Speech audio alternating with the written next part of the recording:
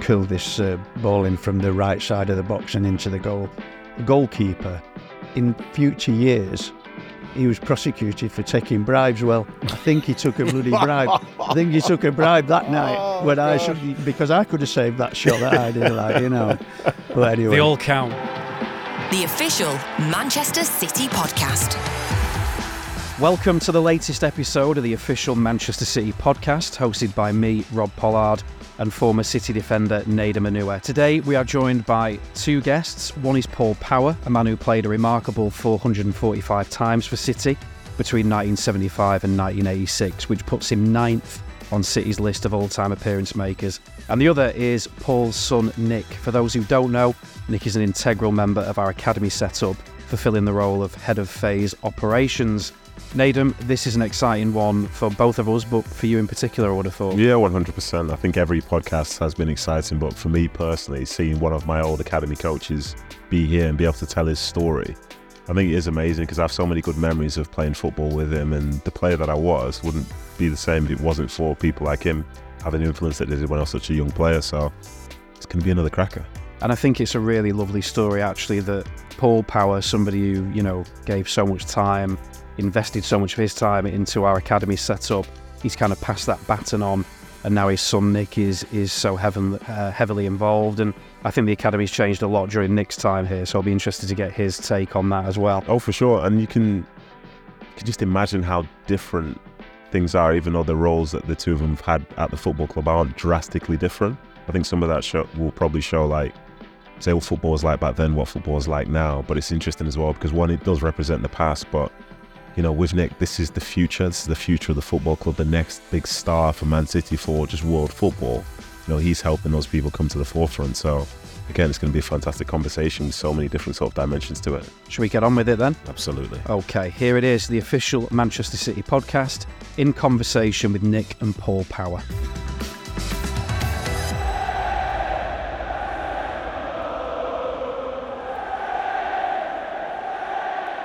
Paul, I'm going to start with you. Tell us about your childhood. I believe you were born and raised in Openshaw. What was childhood like for you? I was actually born in Openshaw on Barmouth Street at my grandma's house, but my parents moved to Wythenshawe while I was a baby. I was sort of a month old, and they moved to Wythenshawe in a council house there. So I was brought up in Wythenshawe, which is totally the opposite to Openshaw. Openshaw's a big blue area, even though the Etihad Stadium wasn't there then. They both used to go to St Bridget's School, which is now a car parking facility on a match day. So the City connection has always been there, or in this area, it's a big blue area. Went to Wythenshawe, of course, it was totally the opposite. South Manchester is a big red area, and I think that we used to play in the playground, City fans against United fans, and it was about 5 of us against 20 of them, and if you didn't get the ball and keep it for a while, you didn't see it for another 2 hours. So that was partly my upbringing. But both my parents were big blues. My dad, he'd go to Wembley to watch the game. Never took me with him. We weren't the wealthiest, to be fair. But the very first game he took me to was a City United derby match, a night match, and a police horse trod on my foot. So, I would have been about 10 then, but I actually joined City when I was about 13. A fella called Harry Godwin saw me play football and sort of invited me to come down and train at Cheadle with the academy, as it was then, or Centre of Excellence. So what was that, the United game that you went to, the first game, was that at Main Road, presumably, or yeah, it was. Old Trafford, yeah? It was. What was your thoughts as a 10-year-old going into Main Road? Because it was an amazing place, wasn't it? And when you're young, and it's like an overload of the senses, isn't it? Yeah, and especially on a derby match night, there are so many people about, and my dad was we were queuing to go up in the scoreboard end, and my dad was like keeping close rein on me, and then this police horse backed in because the crowd were pushing towards the turnstile, so this police horse backed into the line of supporters and trod on my foot. My dad went mad with him. He could have ended up in prison that night, and it'd been my first game missed, but anyway, things went okay, and it was daunting to say the least. But then, I used to go and stand in the Kippax. My parents took a pub in Openshaw called the Gransmore, and I used to go with one of the customers. He had a motorbike, and I used to go pillion, and we used to go to the game together in the Kippax Street, and that was fantastic. Some great European nights then. So didn't do much homework that night, I'm sure. So you said before you were 13 when City first, you kind of signed for City, if you like. How did that come about? Where did you get spotted? And was there a time before that where you thought to yourself, I'm pretty good at this, I could have a career in the game? I always knew I wasn't bad. I was a little left winger. My favourite player at City at the time was Neil Young. Everybody loved Colin Bell, and it was the Bell, Lee, Summerby era, but to me it was the Bell, Lee, Summerby, Young era, and he scored a great goal in the FA Cup final in 1969 against Leicester. So I was always hoping that I might meet some of these players one of the days, But I always knew I was not bad, but I wasn't special. I was quite small for my age until I reached the age of about 17. So it was difficult for me to get in. When I eventually did get into Manchester Boys, it was in the under 18s team. So I was studying A-levels then, and we travelled to Hampden Park to play against Scotland boys, and then I was playing against Airdrie boys in Manchester, and Harry Godwin was there, remembered me from being 15 and being a little bit scrawny. I'd shot up by then, got a little bit more physical presence, and he invited me back down again. So, but Big Mel took me out on the pitch and just had me running up and down with a ball. He noticed that I was all left foot, obviously. He said, do you ever use your right? Never have all my career. So and that was quite an experience for me as a 13-year-old. Fantastic. Yeah, I've got to say, I'm guessing that the horse trod on your right foot because your left foot was still in working order. But then as well as that, say when you were younger, you say you weren't special, but which players were special at that time in your eyes? Or was it a case of you were just looking at yourself in a way which was almost like self-deprecating? Yeah, I suppose that, the latter. I used to cycle to school. So I used to cycle from Woodhouse Park to Sharston to school. Then at the end of school, I would do my homework, and then I'd cycle from Sharston to Cheadle to train. So you can imagine at the end of the night and then I cycled from Cheadle all the way back to Wythenshawe. So I was absolutely shattered at the end of the night. And then my dad had a pub, so I used to come home on Friday afternoon from university, Polytechnic. I apologise. And then I used to work on the bar at my dad's pub on a Friday night, play on a Saturday, go home, work on the bar on the Saturday night, Sunday lunchtime. Monday morning I would train, and we always used to train at Wythenshawe Park. It was a physical morning, which was great for me because I was a bit of a lazy student, to be fair. But I never signed a form for City, apart from a sort of an amateur form. And there was a director in charge of youth at Manchester City called Chris Muir, who felt that the club had made a mistake with Steve Highway when he was in the same predicament as me. He was studying at university, played for City. They didn't give him any money, sort of thing. So he went off and played non-league football for to sort of help towards his expenses for the week.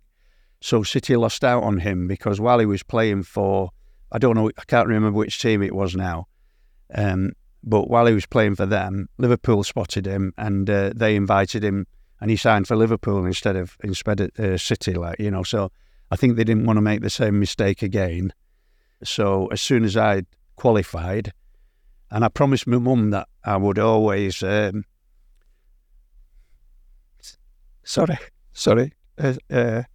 shouldn't have mentioned, but I promised her that I would always finish my education. She worked at Wythenshawe Hospital and wanted me to be a doctor, but I was crap at sciences, so that was never going to happen. But I wasn't bad at languages and arts, and so I decided to study law. Got my law degree, and then Tony Butt was manager at City at the time, and he invited me down to sign forms, So once I'd become established in the first team, that was always going to be a career for me. I mean, you say established, you're 9th on the list of all-time leading appearance makers for Manchester City, which is an incredible achievement in itself. I mean, Nick, for you growing up as a City fan, how proud must you have been to have a father who had achieved what he'd achieved? I mean, we're going to come to the centenary FA Cup final and all that kind of stuff later, but that must have been pretty cool for you when you were growing up. Yeah, I guess it was. You get us all bubbling here. We'll all be going. No, I don't think I ever was really that aware of it, if I'm being really honest, because you're really humble, aren't you? Growing up was just normal to us. I was unaware. I know football was different back then, but I was unaware of what you were doing, what you had achieved until...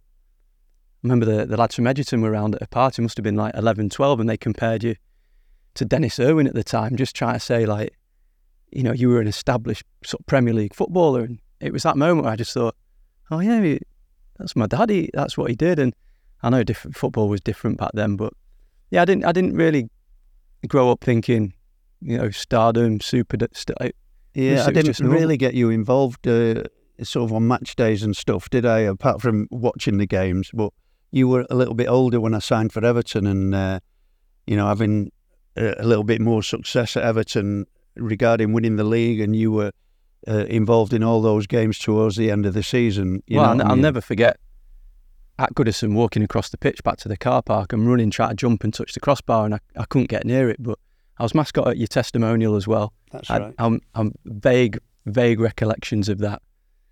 But yeah, there was nothing. I mean, going to Main Road with you on a Saturday was one of my fondest memories, because we used to park at the Kippax, walk behind the north stand to get round to the main entrance. Before that, if you remember, I had to jump out and get the tickets from a guy called Peter in a little window. Yeah, right. I don't know how I remember this stuff. And he knew who I was, and he just had the tickets there waiting. And then we parked, and it took us ages to get round because he stopped signing autographs all the time. And I was like, I just wanted to get in. And I was lucky because I used to ball boy at the time, because I was playing here. That was what those age groups did at the time. And you were working on the radio. And I just wanted to get in, and he was just signing autographs. I'm like, come on. Yeah.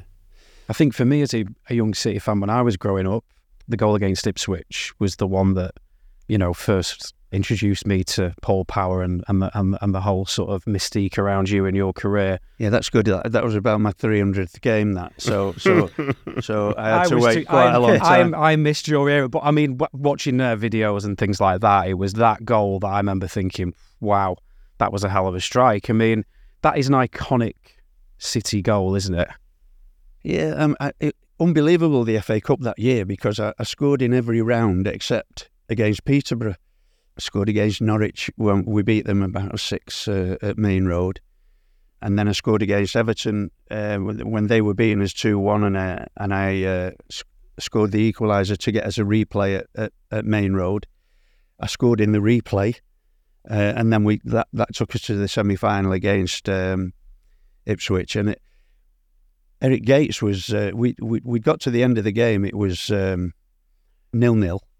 And Eric Gates came up, he had his boots under his arm, and I said, I think you'll find there's extra time. He went, no, it's a replay, isn't it? I said, no, it's extra time. He said, oh, you can have it then. So I thought, well, I hope all your mates think the same, And then we got free kick, sort of outside the sort of right-hand side of the box. And the way we'd sort of practiced, if you like, Steve McKenzie would knock it to me. And then when the player came off the end of the wall to close the ball down, I'd knock it again for Tommy Caton to come and strike it, because he had a fantastic left foot, Anyway, nobody came off the wall. So Steve McKenzie knocked the ball. Nobody came to close the ball down. So I thought, I used to play with Brian Kidd, and Kiddo used to always say, if you don't buy a raffle ticket, you don't win a prize. That was his saying. So if you don't have a shot, you don't score a goal, So I thought, I'm going for the raffle ticket here, and I bent the ball in.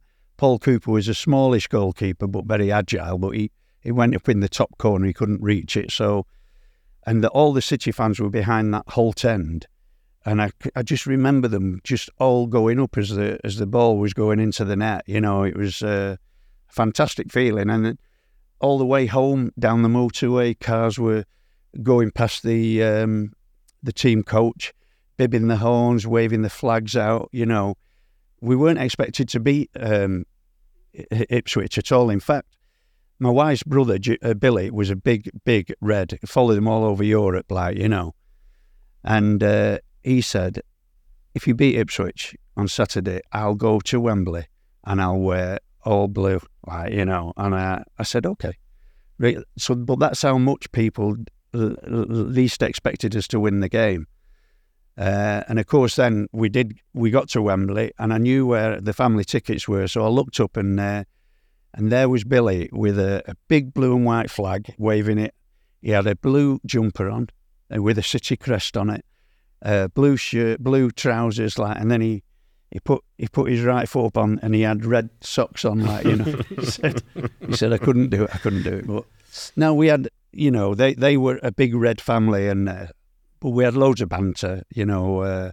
It was good fun then, you know. But it wasn't always good for me at City. You know, the year we got relegated, I got unmerciful stick off the supporters. You know, I mean, they were expecting better from the captain of the team. You know, they always do. And if the team falls below their expected standards, tends to be the captain that might get the feedback. So, you know, I had some real tough times at. In fact, we played United at Old Trafford, and I'd not been married long, so Julie was sitting. And do you remember Big Helen with the bell? Helen the Bell, yes, yeah. Who was a Joe Corrigan fan, you know, unbelievably. And the game was at Old Trafford, and Big Helen was sitting 2 rows in front of Julie and her dad. They were watching the game together. I'd got them tickets, so it was in the City end, and I made a mistake, and you know, a bit unusual, but I did. And Big Helen shouted, "Power, you've been effing useless since you got married." and Julie's sitting right behind him, like, you know. So she stood up, my missus, supporting me, saying, "Why don't you shut up?" And like, so it was nearly all going off in the stand. Bit of blue on blue action. Yeah, we yeah. love it. But that was you know, me getting some stick off the fans. It wasn't all roses, I must say. I've got to say then, so do you think it's harder or easier to represent the team that you support? Easier. Why? Easier, because I never ever wanted to leave the club and play for anybody else. You know, let me ask you this question then. Go on. How did you feel on the day of the Aguero goal? How did you feel? As brought up in Manchester as a City player. In coming back, like, my career was ahead of me, and I needed to stay up that day. That was the first priority. Yeah. I think the fact that City won the league was great, because I got to see some of my friends who'd been going at it for so long. You know, people who'd signed when the team was struggling, and now here they were about to lift the Premier League trophy. And I know that journey that they were on because I was there with them. Yeah. So that was fantastic. But in the moment itself, because it's football, when you're on the field, you just try to win for your team. And I didn't want to ever play against City. It was never a goal. There were times when I was playing well for City and it was interest. I'm like, it was irrelevant, because there was only one place I wanted to be. So it was a bit different. But then what I'd say is, when I first started, if we lost on a Saturday, like, I wouldn't even leave my house for the week, because I was so caught up thinking, like, I can't do it. Like, we were so embarrassing, you know, and this is my team. I'm getting so frustrated. But I think the difference comes further down the road when you realise, like, it's a career, it's a long period of time, and everyone's doing the best that they can. Of course. You know what I mean? So that's right. You see, you were always a little bit. You were physical, and quick as lightning, but a little bit delicate at times, mentally. If you don't mind me saying, I mean, especially when I was younger. I don't mean you were mentally weak. But you just. I was emotional. You needed encouragement. You Yeah. know, and then you needed to get the best out of you as a player. You went to Bermuda, didn't you? I did, yeah. And Sean Gold just destroyed me, yeah. I remember that clear as day. Hang on a minute. See, that is you being, as I've just explained. Sean Goater came to me at the end of the game and said, I couldn't get a bloody kick against him. He was quicker than me, you know? No, trust me, it was tough. See, you talked about the self-deprecating thing. Yeah. We've discussed that with other guests. Yeah, but the thing is, I changed as I got older because you start to be really aware of how football works and you know your place within it. And you start to realise, because like I think sometimes I mention when I was first coming through, I used to be looking at like player ratings and stuff like that. And it's like, it's the most ridiculous thing going. But then as you get older, the most important person to give you feedback is your manager, who selects you every week. It's your teammates who play with you every week. So if you could go back, you'd block out the noise more as a youngster. I'd encourage youngsters to block out the noise more, but in the moment, that's all you know. One thing we see at the academy all the time is we've got such talented kids right the way through. And when it gets to like that 15, 16 age group, the mental element, the mentality is what's going to get them into that next stage through their scholarship and into hopefully the first team changing room. There aren't many physical aspects of being a footballer. So you've got to be quick. Yeah. You've got to be agile. Yeah. You've got to have good spring. I've got none of those. This is true. They can confirm that. Which is why you're sitting That's why behind I'm that saying microphone. exactly. Yeah, Exactly. You're very good at that. Thank you very much. That's all right. But, mental responsibilities of a player, there are like hundreds, if you get knocked down, how's your bounce back ability? If you like, can you, or do you stay down there, or can you get yourself back up again? There are lots of awareness. Do you see problems before they happen, or that's the same as a coach. Like sometimes we'll say someone's a good player, but what we're trying to say is that they're talented. But the good players are the ones who tend to stick around for a long time with the talent that they have and continue to are reliable for their team.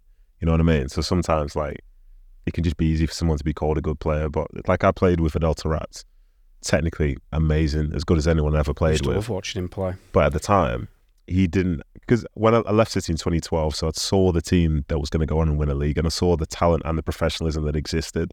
And then I saw Adel, who had the talent but didn't have the professionalism. Yeah.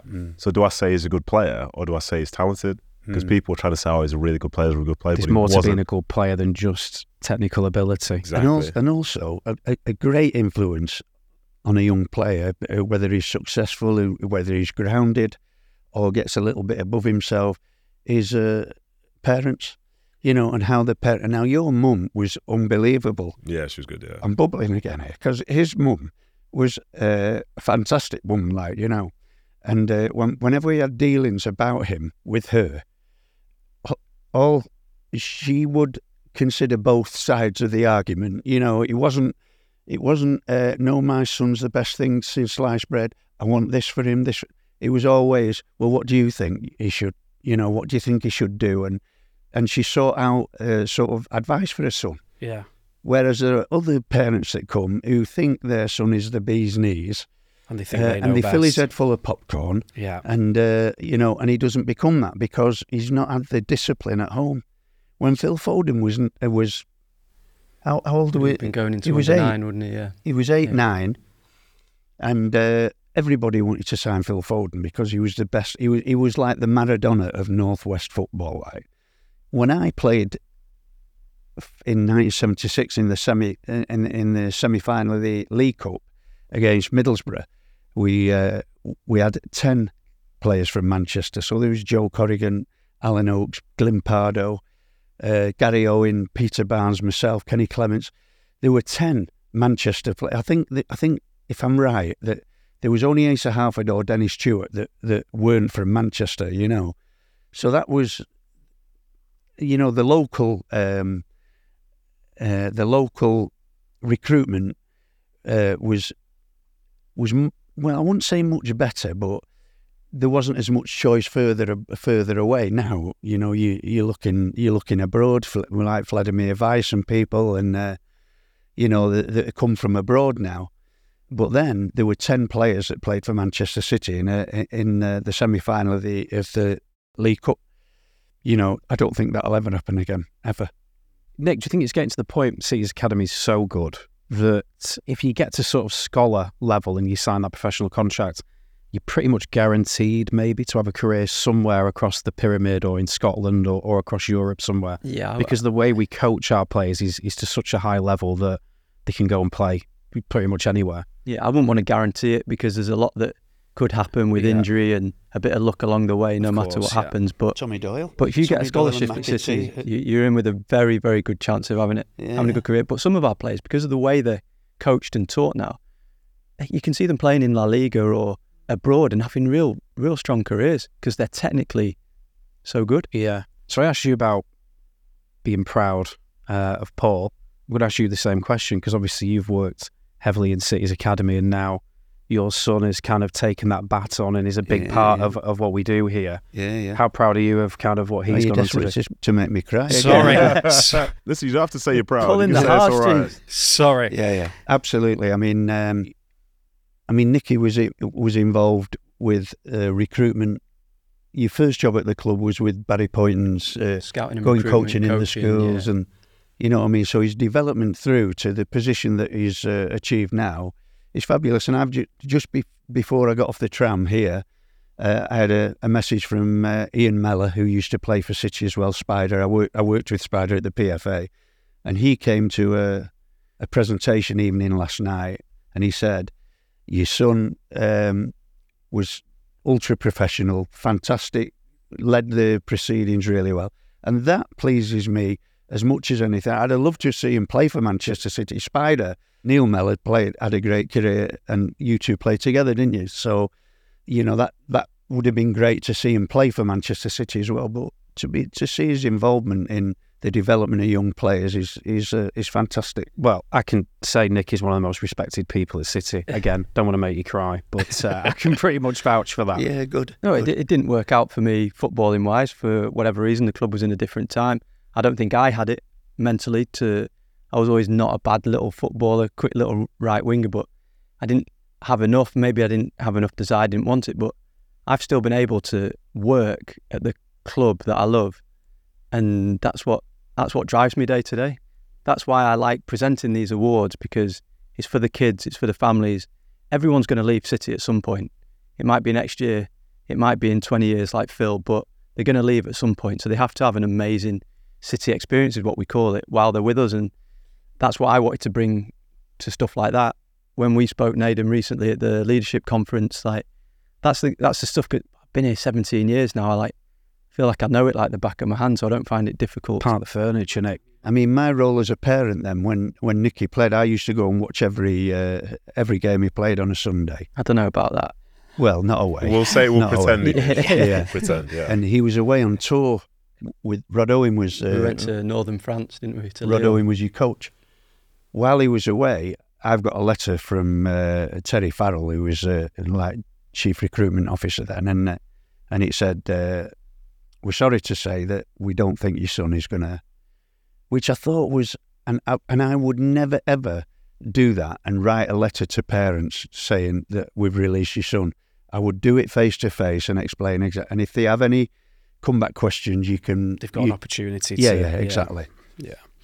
So I've had this letter releasing him from the club as a 14. Were you 14, 15? And of course he comes back from this tournament where they'd done well, full of himself. Like, oh, Rod always said I played great, and I know I've got to break the news to him with this. You know what I mean? It's a really difficult job. Yeah. Yeah, and I was gutted because everyone holds. I mean, you guys did it. You might associate a bit better with this, Rob. You all hold dreams of playing for City, especially with our family connections. And I thought, I was there, but it is what it is. And now I'm still here, 40 years old, working at the club, and love every day. You don't look 40. I was literally just going to say the same thing. You don't look 40 at all. How much has the academy changed during your time? Because it's. I was going to say something there, but I'm going to resist. I'm going to resist. I know it. Let's please carry on. Yeah. Let's cut that bit out. Yeah. So, because the academy is getting certainly from my perspective, even the last 3 years. I'll look at what's happened in the last 3 years. We've just won Premier League 2 for the third year on the bounce. And we've won the under-18s national title 3 years on the bounce. I mean, what's your kind of take on that? Yeah, so 17 years ago, it was Jim Cassell was the academy director. He sits just in front of me at the games, actually. Did you win the youth cup? No, so to touch you on that, Paul. So my age group was supposed to, because we were one of the best age groups, but we played United at Old Trafford. I think we lost 2-0, and Casper, he barely made any mistakes, but on that day, made 2 mistakes and we lost the 2-0. Oh, right, okay. So yeah, it's a touchy one that I'm still not over it. I mean, tell me who went on from your team to have a career in football. Well, Casper's not doing too bad, is he? Casper's had a great career. Yeah, he kicked on from there. That's a good example maybe for the kids, because sometimes the bad results for academy coach, you know in your mind this is actually going to be better for them than the 10 games on the bounce that they've just won. Well, we had it with the Youth Cup this year. The lads, we had the lads sent off after 5 minutes. We had to play the whole game. Played brilliantly. Took them at the Emirates Stadium in front of thousands of people. Took them to extra time.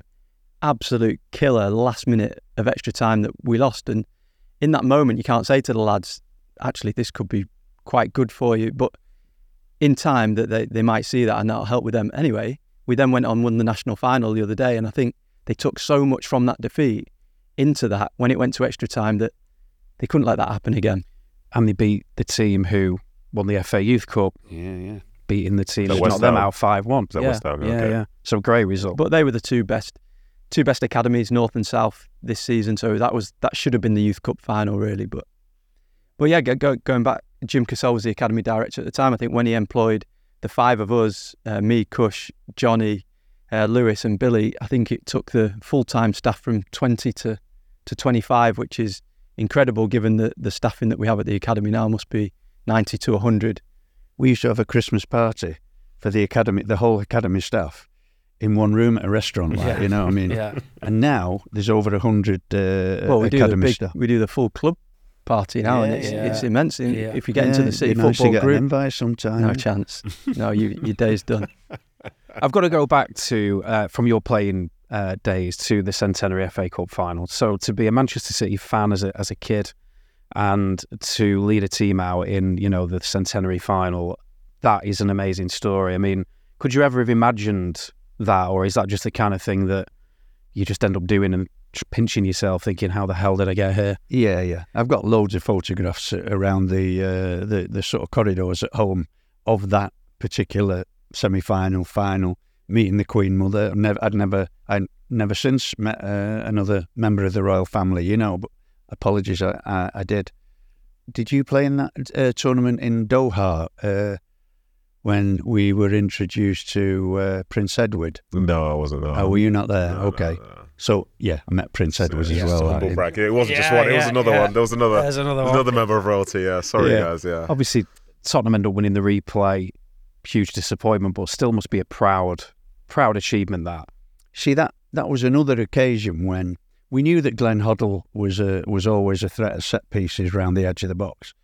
So we rehearsed that particular situation, and Joe would cover one side of the goal. Joe Corrigan, that is, would cover one side of the goal. We'd have 4 players in the wall, and then Tommy Hutchison was on the end of the wall. And Tommy said, even in training during the week, he said, as soon as he strikes it, if I because he'd curl it into the near post, so away from Joe, he said, if he hits the post and I break off the wall, and I'll be first to the rebound. So, but Joe said, no, don't do that, Tommy. He said, keep the wall still and safe. He said, if he bends it into that top corner, we've got 5 men in the wall, then good luck to him. Like, he deserves to score. So, of course, the day comes, and Glenn Hoddle bent it. Tommy came off the end of the wall to go and do what he thought was the best thing. It hit him on the side of the head, and Joe's gone this way, and the ball's gone in the other. So it was an own goal, But I mean, if you watch the reaction of Joe, and because Tommy was an experienced pro, Joe was never going to say, what do you think you're doing? It was always, we knew it was a mistake. Tommy knew it was a mistake, but it ended up costing us, because that was the equaliser. We'd have probably won the game 1-0, and that was the difference. You were that close to lifting the FA Cup, weren't you? I tell you, I used to see photographs of Tony Buck around the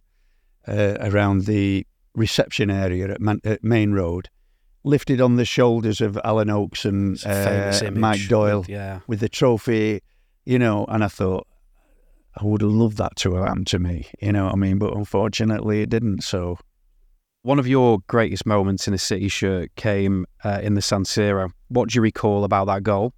Talk us through it, because that must have been an amazing moment. Yeah, it was. The lead up to the game was that we were supposed to play on the Wednesday. We went out onto the pitch, and there was a fog So you could see the first tier of the San Siro Stadium, but you couldn't see the top tier. All you could see were flares, fires, but the place was full. And when we went out to warm up and that, it was quite intimidating. So the stadium was a great atmosphere in there. We went into the dressing room, then this fog descended. So the referee came in and said, we're going to have to call the game off. We're going to play it tomorrow afternoon at 2:00, which favoured us. I'm not sure it favoured our supporters who'd probably have to get back home. But a lot of the AC Milan supporters would have been at work the following day at 2:30 in the afternoon. So the atmosphere wasn't quite as intimidating the next day. What I remember of the goal was the ball came to me sort of on the right side of our box, 18-yard box. I just ran with it, and typical of Italian defenders, they all just retreated back to almost to their 18-yard box. And of course, I cut across him onto my left foot, and then I curled this ball in from the right side of the box and into the goal. The goalkeeper, I think, was a fella called Albertozzi. I might be wrong. It was, but in future years, he was prosecuted for taking bribes. Well, I think he took a bloody bribe. I think he took a bribe that night because I could have saved that shot that I did, But anyway, they all count. I may be playing it down. But that was another one. If you don't buy a raffle ticket, you don't buy a prize. And I always think about Kiddo whenever I see some of those goals. And what about your goal against City when you went to Everton? That must be weird. Did you celebrate? No, I didn't. And but I got a telling off by Howard Kendall at the end of the game. He said when you score for Everton, you celebrate. Even though I'd had a great season for him, he meant it, but because he was a big Evertonian, having played for them, managed them, and knowing what it meant to the supporters. But from my point of view, City was struggling that year against relegation. We were going for promotion. Obviously, I was delighted to score the goal because it won us 3 points and contributed towards us winning the league. And also, I had friends on the pitch that I'd played with the season before, Mick McCarthy and Neil McNabb, Kenny Clements, that I couldn't run around flailing my arms about. I'd have felt as if I was rubbing the noses in it, really. So I just sort of jogged back to the halfway line. And it was a good occasion for my teammates, but I didn't want to rub my old teammates' noses in it, really. So you managed to score a goal and get told off by your manager. Yeah. That's incredible. That could be a first. That was, yeah. I wanted to ask you as well about you mentioned it a little bit before, the Luton Town, the relegation situation. I've got a lot of my friends who are a little bit older than me who remember that, and they still hate Luton Town to this day. Was that the low point for your career? The player that I played against there became manager of Manchester City in later years, Brian Horton. Yeah, of course, yeah, you did. But yeah, it was. You see, you talk about the mental aspects of playing any game. Pressure is a fantastic additive to a performance, like whether the performance is good or not. I mean, we'd played the game the week before on the South Coast. I think it was either Brighton or Southampton, or I can't remember exactly, but we won that game, which meant that we only had to draw at home to avoid relegation against Luton, who weren't, like top of the league or anything. So we were sort of fancied a little bit, but the longer the game went on, it was 0-0, 0-0. The longer the game went on, there was always a pressure that something might happen, and they get a corner or a penalty, or as long as it was 0-0, there was always a fear that. Plus, I might add, the Friday before that game on the Saturday, I got a phone call from Kevin Bond, and he said, and I won't mention the player because it's a bit unfair, and I'm not sure it's common knowledge, but one of our players, he said, did his wife stay at your house last night? Because his wife was friendly with mine. And I said, no, she wasn't here last night. So he said, right, okay. And so this particular player, his wife was having an affair. He might as well not have been on the pitch against Luton that day, like, you know, so... Because his head was somewhere else. Yeah, absolutely. Yeah. And all those sort of issues, people don't see that. You know, the ordinary supporter doesn't see that. But that affected our performance as a team. Without making excuses, we got through to about the last 4 minutes. I think it was 4 or 5 minutes from the end when Luton scored. And it was a deflected goal. So, you know, everything went against us that day. You can feel the nervousness from the crowd, you know. You'll know all about that. Oh, yeah. I'm afraid, yeah. Generates into the team. You feel it as a player, don't you? Yeah. You do. You've said you this. do. Yeah. But you, like, to put it into today, like, the City fans will feel this in the last month of the season, even though the team's been magnificent to this point. If it's the longer it stays 0-0, the more you can sense the anxiety in the stadium. Yeah. Even though you've got some of the best players in the world who are likely to go and win the game. Yeah. They're still just like really anxious and nervous. You can just feel that nervous energy because that one goal, as you said, changes everything. Yeah. Doesn't it? There's a different type of energy as well. There's a nervous energy which comes from fighting against something. So it's a negative reaction. So we were fighting against relegation. So then you get a nervousness that comes to avoid the negative result of the game. Yeah. When we played Charlton, sort of 2 years later, to get promotion, you know, we were flying really, and you know, we had games left. It wasn't it was to gain something positive. So the energy was positive then. And the approach to the game was totally different. And so then one's I think fear, one's excitement, almost. Yeah. And Jim Mel, we scored early on in the game. I think Andy May got a goal that day as well. So we were 2 or 3-0 up, and then you can settle down and you can relax and play your football. You know what I mean? It's a totally different type of pressure altogether. So we've got some questions we ask every guest. So I want to just quickly run through those. If you can change one rule on football, what would it be? Nick, I'm going to start with you on that one. Yeah, no, it's got to be this Lions assistant referee not putting the flag up straight away. I get it. If it's tight, let it run on, but there's some that are really obvious, aren't they? Just put your flag up. Is that me being like a bit old school? Or... No, I think it's quite annoying as a spectator. You have a different opinion on this? You don't want to be angry people shouting at the clouds up in the sky, that's fine, you do that. Yeah, I've brought this up before and Nathan does disagree. I think as a spectator I find it it can be quite annoying. frustrating until you look back at replay and sometimes it's close, and then sometimes it's close to the point where somebody's on, and then it's like, well, okay, that could have been no a goal. problem with it when it's tight. Yeah. There are some real obvious ones where they just... Yeah, I know what you mean. But then I think the argument that some people would put out there is that somebody will get injured from if they keep on playing. Carries on. But through all the time when I've heard that argument, I've yet to see someone get injured whilst they've carried on playing. That is true. So it's something that exists in our mind, but it's not actually there. As a defender then, Yeah. are you in favour of the line drawing offside thing with VAR? You know, because it can be... You can be very close, inch. It can be an inch. Yeah, for me, so interestingly, when I was in the MLS, they didn't have the lines, but they did have the video assistant referee. So they'd look back at a freeze frame and make a decision based on how you see it. Yeah. And that always felt better to me, because there are times there are times when you look at something and think it's offside, and times where, like, you know, if as a defender, even if someone's kneecap appears to be offside, if I was to look at the video, it probably wouldn't look offside. Yeah. So I wouldn't leave the game and be complaining that somebody's offside. Yeah. Whereas there's some way it feels more offside, so as a consequence. That John Stones one the other day against Arsenal, everyone thought he's offside there. And they drew the lines. We were like, oh, exactly. have that. But I think if the striker's feet are behind the defender's feet, because you can be offside if your top body's offside. Yeah. Now, you know, I'm not sure about that, because your natural lean is towards the goal, isn't it? And, I agree with that. Yeah. So it should be your feet, you think? I think where so. it's measured. Yeah. That makes sense. If your feet are behind the defender's feet, then you're onside. Like, you know what I mean? But I mean, my change of a rule might be, I think 5 substitutes or even more. You know, it's too many. Okay.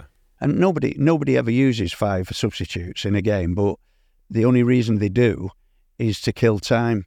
And I think it takes away from the spectators. You know, they'll make loads of substitutions if they're winning 1-0 and slow the game down a bit. Yeah. And they're meant to add on time for every sub, but I'm I'm not sure they do it. Come on, everyone grumbles about how little stoppage time there is at the end of a game. Yeah.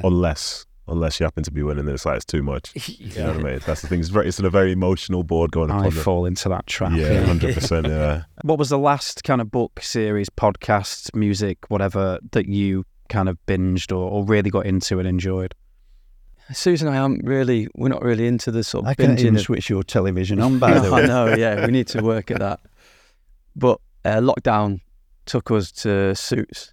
We hit Suits, all 9 series of it, in about 3 months. We did it in, and then we got you onto it, didn't we? No, we got was it you the other way onto it. around? Yeah. Oh, Yeah. wow. There we go. Suppose- Yeah. That's a bit awkward, isn't it? Said he can't turn the TV on, but he puts you onto something. So what about you? What's the last thing that you kind of really... We're right in the middle of a series called The Good Doctor, Okay. which is, it's not a laugh a minute, I've got to say, but it's all about relationships. I get quite fascinated by relationships, and how they can put a twist on things. So The Good Doctor is definitely worth a watch. And then we also ask you to leave a question for our next guest. But before we do that, Paul, I'm going to ask you the question that was left for you by Steph, our City Women's captain. She said, what attribute does every player need to be successful?